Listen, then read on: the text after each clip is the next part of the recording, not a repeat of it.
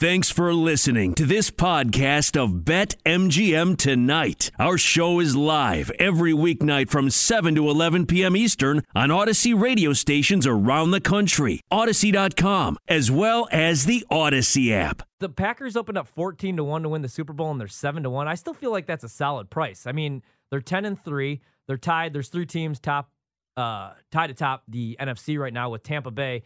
And obviously, like, Tampa Bay, I mean, that's the smart pick when you're looking at what Brady's doing. He had a couple of weeks where the yards per attempt went down. He was throwing picks, but he's having just a ridiculous season. I continue to watch that Man in the Arena every Tuesday night, and I'm like falling even more in love with Tom Brady, even though he's probably going to be the guy that ruins my team's chances to win a Super Bowl. But plus 425, I'd want a better price. I like the Packers 7-1. Glad that I have the 14-1. But I couldn't do it with the Cardinals after what I saw last night. Yeah. And even though the Rams won that game, I still couldn't. No, and I agree with what Mike Morgan said. We just had him on, and if you missed it, definitely check out the podcast. Go to BetMGM Tonight, subscribe, rate, leave a nice review, unless you're in Philadelphia because you lack the ability to be nice, I guess. But Mike Morgan, who's going to be on the call for the Cure Bowl, he's going to be on the call for the Atlanta game coming up this weekend, and he said a lot of it. Okay, so like with Matthew Stafford, we do this thing where it's he was in Detroit, but dude, he's never won a playoff game, and he did. There were some talented teams. Now, never like very talented, but like he threw to Kelvin Johnson for years. He did. And they did have a defense. I mean, he's went to the playoffs twice. He has no playoff wins. I don't know. I feel like at some point, like you have to put some of that on him. And I watched those two teams last night.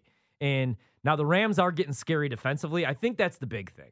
Because offensively, like they're going to be able to hit the home run ball, you know, when they need to Van Jefferson. Throws a pretty ball. Oh, yeah. Man. I mean, he throws a beautiful deep ball, dude. But I mean, the record against winning teams, now last night he does finally pick up that double-digit 10th victory against teams with winning records, but I think the record kind of speaks for itself.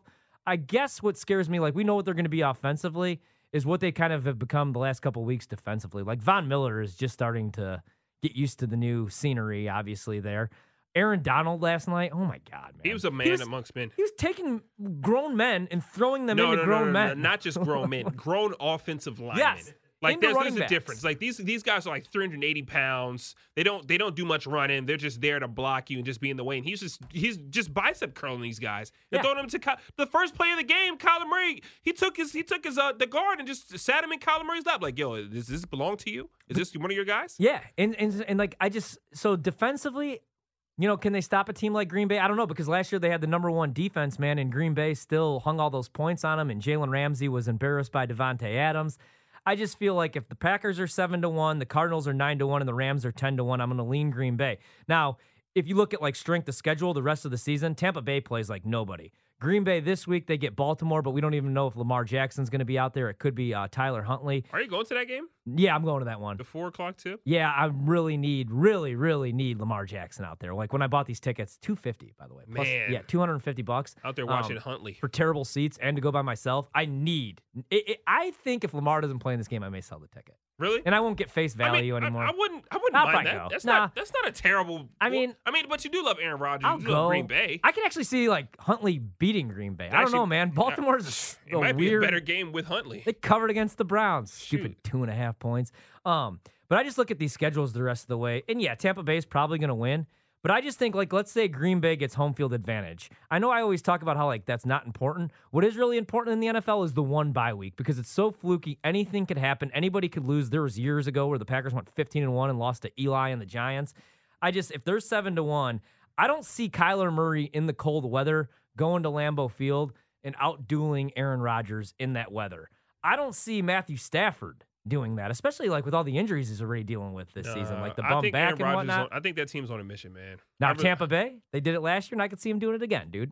Ooh, Tampa? Yeah, I could see them going to Lambeau and beating Rodgers again, unfortunately. That secondary is so trash, but that's the thing, though. Yeah. Like, I love my chances with the Green Bay Packers. Like, everybody likes the Buccaneers as favorites, and of course, I love Tom Brady and what they do. That offense is phenomenal. Now the running game is getting better. Leonard Fournette has really come on strong as of late. These last 4 or 5 games, he's been so good. He's been so good. But that defense, I could see, like, if I have to play anything in that game that involves the Tampa Bay Buccaneers and let's say the Green Bay Packers, give me the over.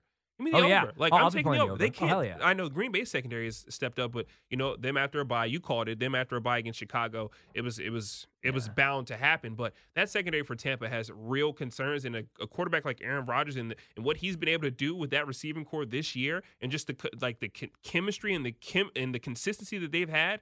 I love what Aaron Rodgers and the offense does. Like, you just can't stop them. And especially like if they could stop themselves. Yeah, and that's what they do. And that's why I thought Buffalo was going to have better success against Tampa Bay. And I know that they played a hell of a second half, but they still couldn't cover the number because that's what Tampa Bay does too, is like all they needed to do was kick the field goal. I had the 3.5.